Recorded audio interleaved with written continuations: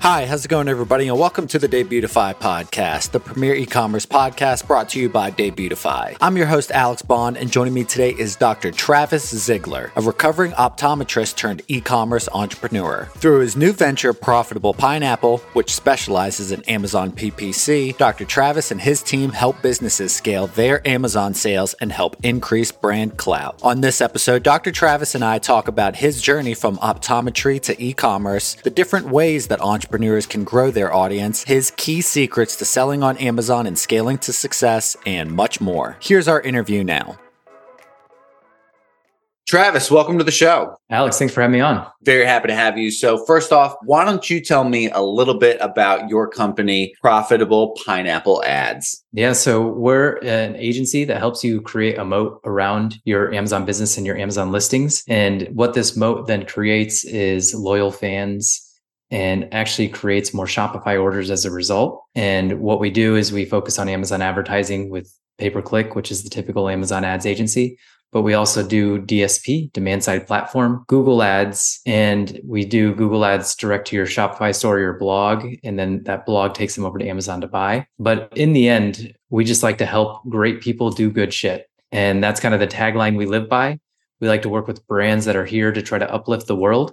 And then we help them by creating that moat around their Amazon business. That's cool. And I like the imagery and metaphor of a moat, because on your website for Profitable Pineapple is that you're building this castle, right? And so you guys are helping build that moat. Before we kind of go a little deeper to our entrepreneurs listening, maybe even myself, could you explain what specifically Amazon PPC is? Because that's, probably going to be a decent bulk of our conversation today as well. So yeah, Amazon PPC is just Amazon pay-per-click. So just like Google Ads has their own platform for advertising, they have their own pay-per-click platform, remarketing platform, display advertising. Facebook has their own, TikTok has their own. Amazon has one of the biggest in the world as well. And it's just simply search advertising. So you go on Amazon, you search for eyelid wipes. I'm an eye doctor, so we're going to use a lot of eye examples here. You search for eyelid wipes. I want my product to show up at the top if I sell eyelid wipes. And I want people to click on that ad and then go buy my product for eyelid wipes. So that's your typical search advertising. They also have display advertising where you can show up all over other people's listings. Then they have brand advertising, which is big banner ads at the top of search. So if you're ever searching on Amazon, you type in eyelid wipes, you see a big banner ad versus just like a typical product page listing. That's a banner or a brand advertisement. And then when you go beyond that, there's another platform they have called Amazon Demand Side Platform. And this is most closely related to like Google remarketing or Google display advertising. And so you can do that on Amazon as well. It's a separate platform. You have to either spend $35,000 a month going straight through Amazon to do that, or you can find an agency like ours and you can start as low as $5,000 a month. And this is directly on advertising spend. And then you'll show up on and off Amazon. And so you'll show up on places like CNN or Yahoo or ESPN or wherever they decide to follow your customer around. So if you've ever been on Amazon, you look at a product and then that product follows you around the internet, that's display advertising. The final step that we do is Google Ads. And so Google Ads, they search for the term eyelid wipes on Google Ads. We try to get them over to our Amazon listing to buy because Amazon loves that external traffic. That external traffic will increase your keyword rankings, which shows you up higher in organic search results, which then gets you more sales. No, that's a really well thought out answer. And part of me, I feel like knows some of how these products follow me around, but I really appreciate the way that you break it down and make it digestible, because it's not just assumptions in my head, but it's also not just zeros and ones. That I feel like that makes a lot of sense to me. And we were talking before the show about your story, and I want to kind of give you the floor to tell your story about how you went from being a doctor, being an optometrist, and how you became an entrepreneur. So if you wouldn't mind, I'm just going to give you the floor to do that. And then we can pile on some questions and some topics on top of that. Yeah, perfect. So feel free to stop me at any time during this. So I am an agency owner now, and we help other people now, but that's not how I started. This kind of came about organically, like pretty much every agency that's out there. Doesn't really happen because somebody sits down and says, I want to start an agency. It's usually actually an organic process that people keep coming to them for an expertise. And then it just kind of evolves into this agency. And that's very common in the agency world. When you talk to, I'm in a mastermind with 20 to 30 different agencies, and it's always that same story. People kept coming to me for this, so I created an agency around it because the opportunity was so great. But going back to my origin story, I actually graduated from the Ohio State College of Optometry in 2010. And right after graduation, my wife is also an eye doctor, and she graduated in 2011. We came out of school and started working for my uncle. And we had Dr. Zigler, and Zigler at this practice. We had 4 of us. I just felt like something was missing. My goal was to make $100,000 a year. I hit that in year 2, but I was working 70 hours a week. So it's like, is this really what it's all about? Like working my ass off and making $100,000, but having no time to actually spend doing it or doing anything that I liked. And I felt this itch to do more. It started happening about 2 years into my career. It took us 2 years to finally take action on it. So we were living in Columbus, Ohio at the time, working for my uncle. And we did what you're not supposed to do. The 3 things you're not supposed to do, we did it all at once. We quit our jobs. We moved across the country from Ohio to South Carolina. And then we started 2 businesses. We started 2 practices of our own, one a private practice and one inside a Walmart Vision Center. And my wife and I would just kind of split the load. So I'd be at one, she'd be at the other, and we'd switch.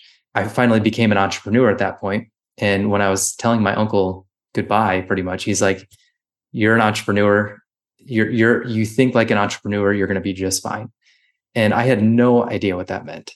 I do now. But at that time, this was the end of 2014, I had no idea what that meant. So we moved down there, started 2 practices. The problem is when you start a practice, you don't see a lot of patients because you have to get customers like any other business. So I went from seeing 6 patients an hour at my established uncle's practice that's been around for 73 years now. So it's a really established practice. He bought it from somebody that was really big practice as well. I went from seeing 6 patients an hour to 1. And so I was extremely bored. And a course came across my inbox called Amazing Selling Machine, or ASM for short. And I took that course. It taught us how to sell on Amazon. And we created a sunglass brand. And in that first year of running our 2 practices, we did about, I think, around $350,000 in our practices. And we started this sunglass brand and we sold about $86,000 worth. So we're like, there's some traction to this online thing. And so the following year in 2016, after a full year of doing all this, we hit 1.2 million online and 400,000 in our brick and mortar. So we're like, okay, wait, we just grew from 86,000 to 1.2 million in less than a year online, but our brick and mortar went from 300 to like 400. And so we're like, okay, something has to change. The following year, we did 2.5 million in our brand, our sunglass brand, and we went from 400 to 500. So incremental linear gains in our practice and this exponential curve online. So we knew we had to do something. So we decided to sell our practices and go all in online. We ended up building I Love was the name of the brand. We pivoted in 2017 from a sunglass brand to a dry eye brand. And all we did was we focused on service. In our practice, we were seeing dry eye patients like crazy. We saw a lot of diabetics, a lot of elderly. So a lot of dry eye comes with that. And so we were treating dry eye constantly in our practice. And we started an online space, a Facebook group. You can still go find it today, Dry Eye Syndrome Support Community. All we did was serve. We just went live and just took questions and answered questions live for like all the people in the group. And dry eye, if you don't have it, that's great. If you do have it, you know how miserable it can be. And so we were creating value for this group without anything in return. We didn't have a dry eye company at this point, and we didn't even know what product we wanted to come out with. And we were selling products on our shelf in our practice. And I was at a conference one day, and there's a doctor up on stage getting just drilled by this panel of experts. And he's selling all these other people's products. And somebody just looks at him and goes, "Why are you selling other people's products? You're the expert, make your own." And it was just like this light bulb went off in my head. And I was like, I'm selling all these other products for dry eye. Why don't I just make a dry eye brand and make every single one of these products on the shelf my own? So I didn't know which one to come out with first. And we were selling this one product. We sold about 10 of them a day to our patients. And one of my patients came to me one day and she's like, "This bottle you sold me for $30 is now $300 a month." They just increased the price 10x without giving warning to their patients. She's like, "You're an entrepreneur, fix this." That's a lot to put on your shoulders, man. We had talked a lot because with dry eye, you have a lot of follow-ups. And so we got to know each other really well. And she knew how my brain works. She knew I was an entrepreneur. She's like, "You fix this." So the next couple of days, I was just looking for a manufacturer of this product. Got on the phone 3 days later, was in manufacturing within a week. This guy had never done private label before, but he's like, yeah, I think we could do some big things with this. When we released that product a couple months later, we got it up to about 150 sales a day, incredibly quick. And the reason is because people were buying our competitor and it was now $300 a month. So what we did is we targeted our competitor with all advertisement, and ours was $15 a month. So significantly decreased in price. It's now $25 a month, but significant decrease in price. And all we did was target our competitor and just got to 100 to 200 sales a day very quickly. And that's how we started our dry eye brand. That scaled to over $3 million within like a year and a half, because we just kept coming out with more and more products as a result of people coming to us. The people that we were serving in that group kept building. That group kept building. Our email list was building. We came out with a free dry eye bootcamp challenge, which was healthy, natural lifestyle changes to heal your dry eye. And then we were like, by the way, we have these products, and they were natural ways to help with your dry eye. Every product we came out with was a result of listening to our clients and them telling us what to come out with next. And so when we kept doing that, we'd get from 0 to 50, 0 to 100 sales like that. It was quick because we listened to our customer. They told us what to come out with. They told us what they were using, what else they were using in their bathroom, essentially. So I'm washing my face. I'm putting eye cream on. I'm putting hypochlorous acid on. That was our main product. Eyelid wipes, etc. And we just kept coming out with that and the things that we sold on the shelf. And that's how we scaled this company. And other doctors started seeing us in the space, growing this online presence. So Profitable Pineapple was born as a result of, first of all, I was working with a bunch of agencies and they were terrible. They just blew through my budgets. They didn't know what they were doing. I felt like I was working with an account manager that was just hired. And it was just like, this doesn't work. So I'm going to create my own agency. I just wanted to ask you real quick, Travis, if it felt impersonal is kind of what I'm hearing you say, is that you were just another number on the ledger a little bit. Exactly. And another number on the ledger felt impersonal. They didn't listen to my budget and they just kind of did their own thing. And I did that with multiple agencies. One of my good friends had started an agency. I went to his agency as the last one. And I was like, okay, if he can't figure it out, then I'm doing it on my own. And that's how Profitable Pineapple was born. We were very small for the first year or two. And then we were like, maybe we should take this seriously. And so now we've grown. We're a team of about 17 now, but we do not lose sight of that touch, that personable, I don't know what I'm trying to say, is we are all US based. If you have an account manager, it's a US based account manager. They are usually entrepreneurial. And so they are building their own brand that is not in conflict with any brands that we manage. And so they're building their own brand. They understand what to do with Amazon PPC. And then they have clients on the side as well. So their full-time job is working for Profitable Pineapple, but their part-time job is building their brand. And then they're learning the skills because they're learning what we teach to build their own brand as well. And I always tell them, I'm training you to leave me one day, but I hope you're having so much fun that you never leave. And so that's kind of the goal. So during this time, we're growing the dry eye brand. We're just starting the Profitable Pineapple brand. And then we grow the dry eye brand and we make the Inc. 5000 fastest growing companies. When that happened, people start reaching out to you to buy you. We were not for sale, but I would email them back with the exact thing that I wanted. And everybody laughed because the valuation was absurd. And we wanted to stay on. We wanted stock options in the company moving forward. We wanted all this stuff. And then finally somebody said yes. And I was like, we got exactly what we wanted. And somebody finally said yes. And so we ended up selling to them. We stayed on for another 2 years. We actually just ended our time with them not too long ago at the time of this recording. And now I am full-time with Profitable Pineapple. I still own equity in my old brand and still watching them grow it. Yeah, life is good right now. So that is my story in a not so short nutshell, but still there's a lot of details that we can unpack throughout the journey. Absolutely. And I really appreciate you sharing it with me. I'm sorry to cut you off. I got excited because I didn't know that you sold that brand. In my research, I didn't see anything about you selling. I want to say it's called I Love. Is that accurate? You got it. And it's not the letter I, but EYE. EYE. Like eyeball. Yeah, I didn't know you sold that. So that's exciting. I mean, I bet you're on cloud 9 right now. Well, we sold 2 years ago. So cloud 9 is way past, but we just got out of it. Yeah. Well, I want to start with something that is important to me personally. And it's something that you mentioned early in your story that I think is extremely valuable, but is kind of tough from an entrepreneur's perspective. And that is the means of service and the importance of service. And it started like that was really the beginning of your journey, was to just kind of help people. And even when you started founding I Love, it was as a means to just help people. And the same with Profitable Pineapple. So I'm curious if you feel that that is just as much of a strength as it is a weakness, because I know as an entrepreneur and as other entrepreneurs might say, the ability to want to serve can be financially a loss sometimes, where we're building rapport and want to network and help people so much that I'm willing to give people like price breaks when I'm freelancing or something like that. So I'm curious what your thoughts on that are. I was recently on Entrepreneurs on Fire, and one of the first questions he asks is like, what is the something that a lot of people think is wrong that you think is right, or something like that. I forget the exact phrase of the question, but I said, people think that the more you serve, the less you'll profit. But the exact opposite is true. The more you serve your client, the more you're going to profit in the long run.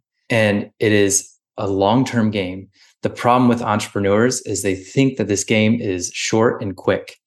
And if you go back 20 years to when everything was brick and mortar and like hard to like build business and build word of mouth referrals, it was a long-term game. It wasn't something like I'm trying to get to $1 million in 12 months. Yes, I did that in 2 businesses. That is not typical, but I did it in 2 businesses based on serving, and I served my fellow client. And the thing is, when you serve more and you have a great product, word of mouth takes the rest. So if you feel like you're constantly going uphill and constantly battling uphill all the time for your business, the reason is because you have something working against you. And it's usually negative word of mouth. If you have positive word of mouth and you have a product that's so superior that people want to share it and they will share it, then you will hit momentum, and it's easy. And the easiest way to get that is to serve, to completely give, and keep giving until they ask. Now, can you ask for the sale in there? Yeah. Do it like 2 to 10% of the time. But for the most part, completely just keep giving.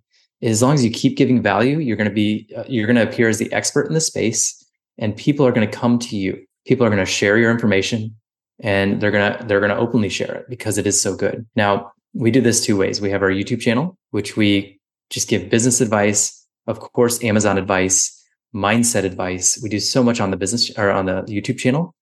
But our main lead magnet is an Amazon PPC Masterclass. This Amazon PPC Masterclass is better than anything paid out there. Anything. People charge $5,000 to $10,000 for their masterclasses.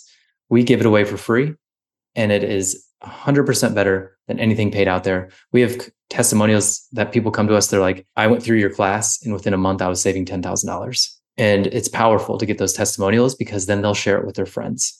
And there's nothing mind-blowing about our course. It's our strategy behind the course. Our strategy is focus on the 80-20 of everything you do in your business. What that means is 20% of your inputs create 80% of your results. You can apply that across your entire business, and it will make your business easier so you spend less time in it. It will make your PPC easier, which is the focus of the course, because what we do is we focus on the 20% of products that is producing 80% of the results. We then focus on the 20% of search terms, Amazon PPC term, or advertising term in general. We focus on the 20% of search terms that create 80% of the results. When you do that, you go from 1,000 products and 1,000 campaigns to just 200. It simplifies the whole business model. And you as an entrepreneur have to ask yourself, what is the 20% of activities that you do in your business that create 80% of the results? And so mine in Profitable Pineapple is getting in front of other people's audiences, what we're doing right here, getting on stage to speak, getting on podcasts, getting on other YouTube channels, forming JV relationships with other agencies that are not competitors to pass clients back and forth, to introduce as referrals. So that is my 80-20. Also, when I tell my story more, we make more money. And so the more I tell my story, the more people come into my ecosystem because they relate to it in some way. Then that usually gets them into our funnel, which when they get into our funnel, it's give. And it constantly gives more and more and more. And then finally, when we do that ask, come apply to work with us, come join our mastermind. Those are our 2 asks, is join our mastermind and come to work with us. That's it. I wanted to ask because I think you're touching on something really valuable, and that is that piece of service. And a lot of companies and a lot of entrepreneurs want to do the same, right? And they want to have this YouTube channel, blog, they want to give back.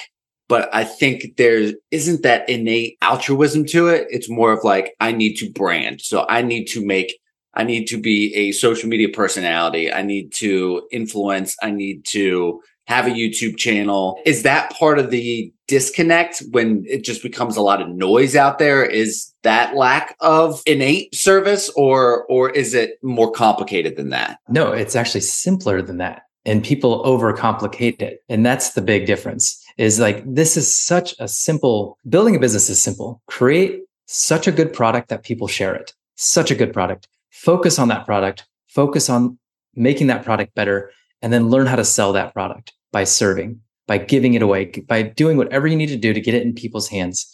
Because when you do that and it's good, people share it. When it's great, people share it. And so if you focus on the product and making it so good, our free Amazon PPC masterclass, making it so good that people will share it, then you don't have to worry about advertising. You don't have to worry about that social media presence. You don't have to worry about any of that other stuff.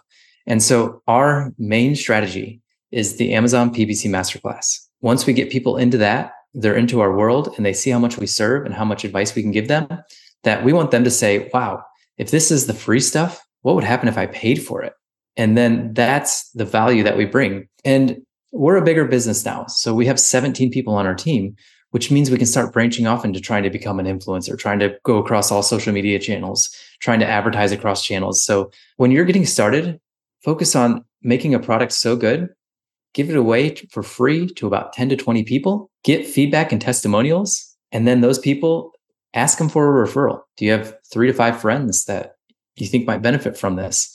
And then you can start selling them on that. But in the meantime, just keep giving. DM people, email people. A lot of people in this online space expect to build $1 million business working 2 to 3 hours a day. And that's not the case. You need to work your daytime job, your day job, make money to live. And then you need to go home at night and do another 8 hours, because you expect to build this $1 million business while working 10 hours, 20 hours a week. And there's no way you're going to do that. If you want to build $1 million to $2 million business, it's a full-time job. And that's what you have to focus on. I hope that I go on lots of rants and tangents. So I hope that answered your question. No, I love it, because one of your well thought out answers gives me another question immediately. I mean, for example, you mentioned that now you have 17 employees and in a short time. And it sounds to me like, I could be mishearing you, Travis, that you're more willing to get a little more experimental and audacious with your strategies when you're at kind of the size and the amount of employees that you have, versus you're clearly emphatic that if you have a good product, you give it to people, they'll talk about it, good word of mouth right there. But now where you're at in your stage of your brand is experimentation and getting, I don't know, kind of funky with it, a little more fun. Is it something that you do? Can you talk to me a little bit about that? Yeah, another rant coming. So prepare. No, so the first 3 years of the agency, we focused on Amazon PPC, building brands on Amazon. That was our whole goal. Amazon PPC, DSP, Google Ads. That's it. Forming that moat around businesses on Amazon. That is our primary goal through and through. That's all we focused on until we started getting a little bigger. I would say we still aren't quite big to the point where I wanted to branch off yet, but we did anyway. At the beginning of this year, so we do a SWOT analysis at the end of every year. It's not just me doing it. And a SWOT analysis for the listeners is strength, weaknesses, opportunities, and threats. And everybody on my team does it independent of each other. And then we bring all the answers together. And so we got a couple great opportunities that I was like, yes, let's try these. I saw this person kind of struggling in account management, didn't really do a great job, did a good job, but not a great job. I was like, what if we branch you out and make you CTO, Chief Technology Officer? So we're building a software called Profitable Pineapple Express. And it's a software around inventory management, but it's not just another inventory management software. We're also building a team to do the analysis for you. So you get an email every week that says you need to order this SKU, this many units, and you need to ship this SKU to Amazon. So that's the service on top of a software. So now we have this inventory leg, independent of PPC. So I put an operator in place for the PPC, and that is their job is to scale that to $10 million over the next 3 years. That is their number one job. And that's all they focus on. And it gives me peace of mind to go branch off. Branch off number two is our mastermind and community. So I brought a person in, another person that was doing good at account management, not great. And we branched him off because we saw he was a really good storyteller and he could write emails well. He can relate to a community well, and he has fun doing that. So now he's the community manager and he's helping me build this mastermind. So now we have two branches, inventory management and community, but we have the operator in place to do the PPC, DSP, and Google Ads. So I don't have to worry about that. But we also have an operator in the community. We have an operator in the inventory software. So I'm not doing any of the work. I'm leading them and holding them to KPIs, and they're doing the work. And then we have a brand that we're starting. It's called the Hangry Nut. And one of the account managers, again, good account manager, not great because their heart wasn't in it. And so we branched him off, and now he is the CEO of that brand. I'm an advisor, an investor, and we're coming out with a brand around a healthy Nutella alternative. And so you don't want to, the problem with entrepreneurs is they try to do all these things themselves. And then it just spreads them thinner and thinner and thinner and thinner. And then they burn out. And then their main bread and butter service product, whatever it is, starts to sink as a result of them spreading themselves thin. And you need to focus on that one bread and butter service, put an operator in place that you trust that can grow it, and then start focusing on other things, but always have somebody in place to lead all of these things to take them to the next level. I want to give one more example real quick. In I Love, my physical products brand, Amazon was the majority of our sales. We had built it up to a $3.8 million business. And everybody's like, you got to get off Amazon. You got to start focusing on Shopify. So what did we do? We focused the next year on Shopify. We ended up going from 3.8 million to 3.2 million. And our profit went to zero because we invested so much into Shopify. The problem is we took our eyes off the prize and what got us there in the first place and started focusing on a second prize, which is Shopify. And it just wasn't as profitable. We invested a lot. So the following year, we decided to fire the whole Shopify team and go all in on Amazon again. So we went from 3.8 million, dropped to 3.2 million with zero profit. And then we got rid of the whole Shopify team, focused back on our bread and butter, Amazon, got back up to 4 million with a $600,000 EBITDA because we focused on what was working and we didn't spread our focus across all these platforms. And so focus on what's working, put somebody in place that can not just run it, but drive growth in it. And then start focusing on other areas that you can grow the agency or your physical products brand. I hope that all made sense. Yeah. I mean, a couple things that I hear there, Travis, is I think the inability for some entrepreneurs to delegate. I don't even think it's, I need to be involved in every piece of it. It's, I don't know how to make sure that someone else does it to my specifications, or I just want to do it because I know it'll get done in a specific way. It's not even like a compulsion to have to do it myself. It's almost subconscious a lot of times. And that's because a lot of entrepreneurs, just by definition, were working by themselves at one point. In your practices, it sounds like were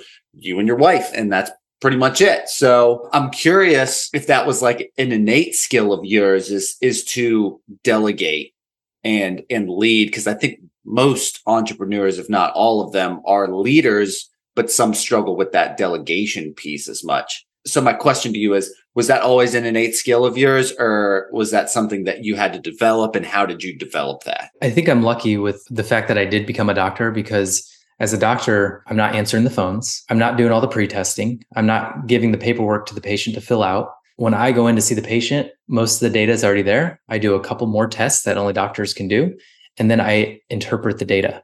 And as the CEO of your company, it's not your job to do customer service. It's not your job to ship out orders. It's not your job to order product and do inventory. It's not your job to run the ads. Your job is to get the data, interpret the data, figure out what to do next. And so as a doctor, that was kind of ingrained in me. I wanted to just interpret the data. That's it. And so we talked about how I'm going on a mission trip this weekend to the Bahamas for 10 days. That is like the perfect example of what an entrepreneur should do, because I'm at the very end of this assembly line.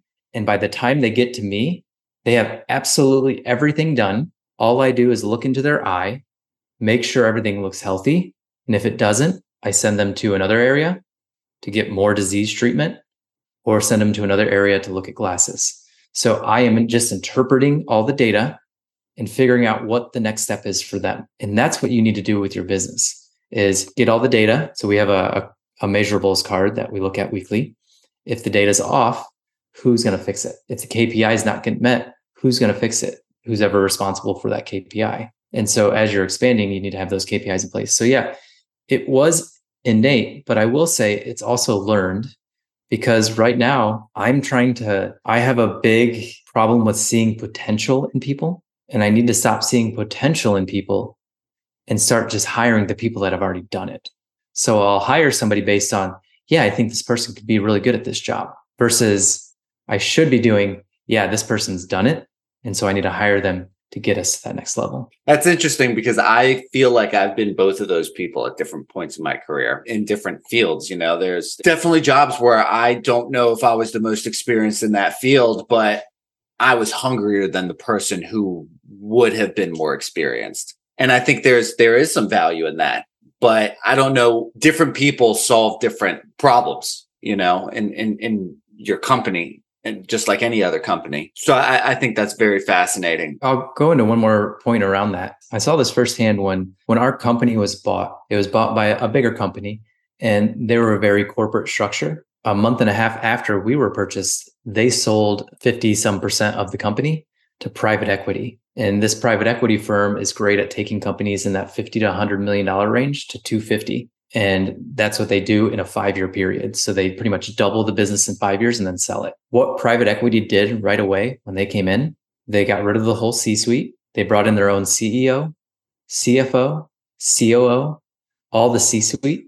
They brought their own people in with people that have done it before. So I got to learn from the C-suite for a year on what they're doing to grow the brand, to double the brand in 5 years. And they're not saying like, how can we double it in a year? It's a long-term play, but they've done it before. And that's why they were brought in for this specific job, is because they've done it multiple times in other companies.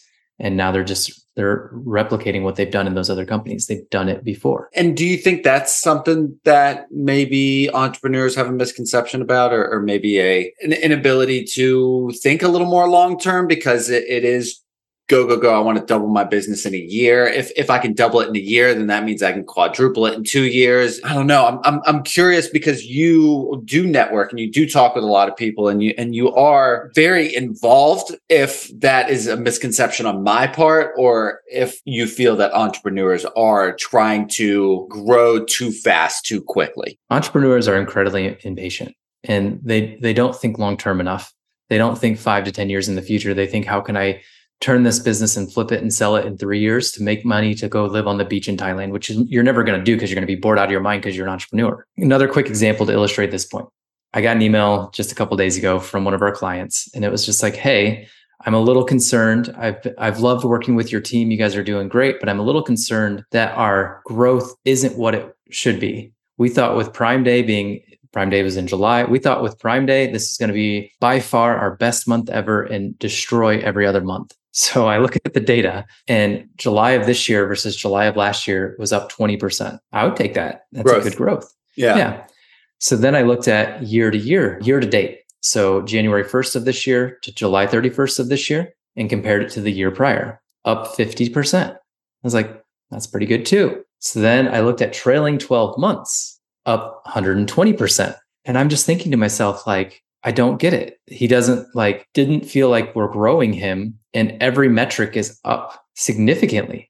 120% year over year growth is pretty significant, or trailing 12 months growth year over year. They're complaining because they see that this month was only up 20% from last year. And so typical businesses grow 10% a year. That's very, very common, maybe 20%. But to expect 10%, 20% month over month over month over month, it can happen, but you're going to have to build a team quickly. You're going to have to come out with more products quickly. You're going to have to learn how to sell even better.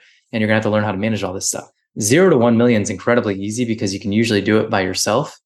1 to 3 million gets a little more complex because you need to have the systems in place and have a couple more people. And then that 3 to 10 million is incredibly complex because then you have to find people that have done it before, because most people haven't. And when you find those people that haven't done it or that have done it, that's when you can really take off to the next level. But things are going to change at each level. And what usually happens is that 0 to 1 is just you, 1 to 3 is you and maybe a couple of friends that you trust, which is what we're at right now, is that we have a bunch of friends. And I built this with my 2 best friends, by the way.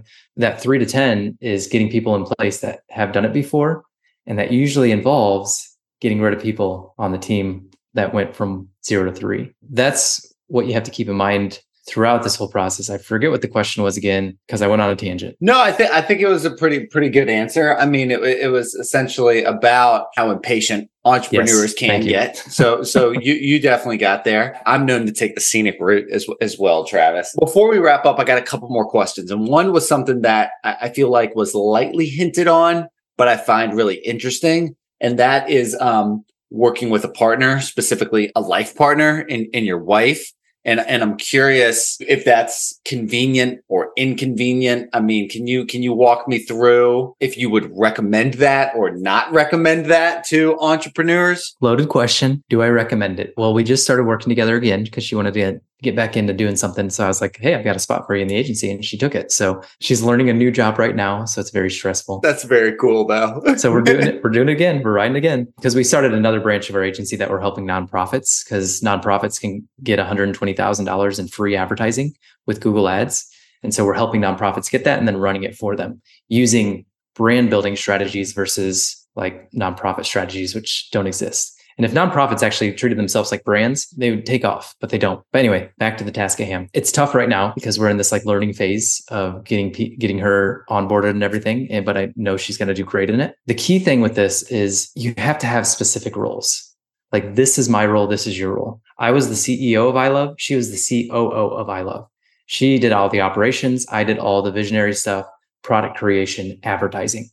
That was like my role. Her role is inventory, logistics, working with 3PLs, making sure we're in stock, things like that. It caused our biggest argument ever in our entire marriage. We're married for 12 years. Our biggest argument was over stockouts. That product that we built from 0 to 150 a day in like no time at all, we kept stocking out. And we got in this big argument right in front of my mother-in-law, her mother, on a mission trip in Jamaica.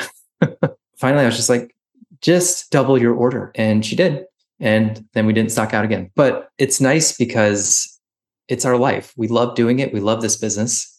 And so it was fun because we're separate personalities. We're very different personalities. She's an operator. I'm a visionary. She's an integrator. And so we meshed well together. Where that can become troublesome is if you guys are both visionaries or you're both operators. Because if you're both operators, the business isn't going to go anywhere, because you're just constantly analyzing everything. If you're both visionaries, the business isn't going to go anywhere because you're both like pie in the sky. Let's do this, but nobody does it. So nobody's actually doing it. So the reason it works so well for us is because we're opposite spectrums of a personality profile and we knew our roles and it went really well. And people are always like, don't you just talk about business all the time? We talk about business a lot because we love doing it. It's fun. It's fun for us. And why not do what you love doing? And why not talk about what you love doing? We also have 2 kids. And so that's a big part of it too, is we get to talk about our kids and play with our kids. And that distracts us as well. And so the key is to have boundaries around it. So like 8:30 to 4 o'clock every day is our work time. After 4 o'clock, kids are home, time with kids. 8 o'clock, they're in bed. Then we spend time together just one-on-one. And so, but during the day, we have breakfast, lunch, and dinner together. So we get to see each other all the time. And we just have boundaries around everything. We're different personality profiles. We know our roles in our business. And that's how it works. Do I recommend it? Yes. It's a blast. It's a lot of fun to do life with my wife. Isn't that why you marry them in the first place? Is to do life with them. And we get to do every aspect of life. And when we were optometrists, we were together very little because we'd go to separate offices and then reconvene at night for an hour or 2 and then sleep and then go to separate offices in the morning. And so we didn't spend that much time together, which now we do.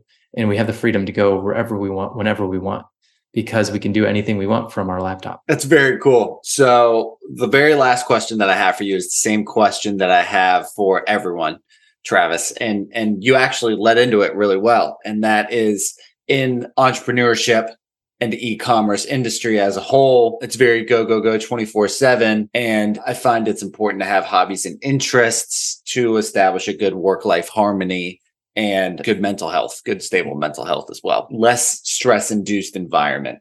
What are some of your hobbies and interests? You kind of gave me a little lay of the land already. What are some other fun things that you do with your free time to ensure that you have a stress-free work-life harmony? Yeah, so I love to read, but I read very differently than most entrepreneurs. I don't go for 52 books a year. I actually read the same books over and over again to really master subjects. And so I'll read a book 6 times in a month to really master a subject. And if it's a good enough book that I'll read it 6 times in a month, then it will go on my yearly read list.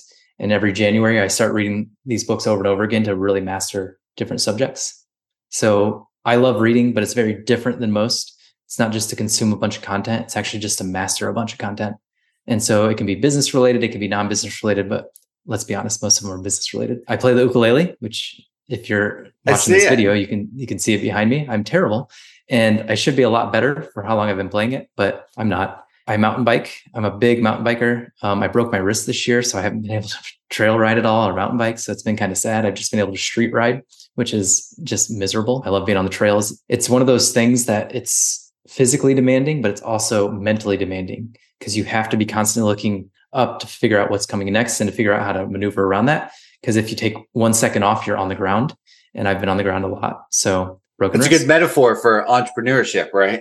It's actually a very good metaphor. Looking ahead just a little bit further. Yeah. Pickleball is another big one for me. I love playing pickleball. I was a big tennis player, but pickleball is just a lot more fun now. And then my wife and I do a lot of mission work. And so we do 2 to 3 mission trips a year where we take 10 days to go to third world countries. And at those third world countries, we give eye exams, glasses, sunglasses, surgeries for people that need it. And so I don't know if you consider that a hobby, but yeah, traveling to third world countries. Yeah, definitely. So that's essentially my entire life. And I'm a big churchgoer. So I have church every Sunday, Wednesday, read the Bible every morning. I'm starting an entrepreneurs group called the Bible-Based Entrepreneurs. And it's going to be an offline meetup. And so it's going to be where we're going to meet at our house, break bread together and study the gospel. Very cool. Into a lot of cool stuff, man. Well, Travis, it's been an absolute pleasure. I really appreciate the time. You've given me a lot to think about and hopefully our listeners as well. Thanks for coming by, man. Thanks, Alex. I'd like to thank my guest, Dr. Travis Zigler, for joining me on the show, and come back on Thursday when I talk with Will Ford, president and co-founder of LaunchBoom, an online platform that empowers creators, founders, and entrepreneurs to launch successful Kickstarter and Indiegogo campaigns without all the headaches. For more information about Dr. Travis, you can connect with him on LinkedIn. To learn more about Profitable Pineapple, you can check out their website, profitablepineapple.com, or subscribe to their YouTube channel at Profitable Pineapple. And to learn more about I Love, visit their website, ilovethesun.com, spelled EYELOVETHESUN.com. And to donate to the I Love Cares Foundation, visit ilovecares.org, spelled EYELOVECARES.org. That's our show. Thanks for joining us, and we hope you come back to find new episodes being published every Tuesday and Thursday. Until next time.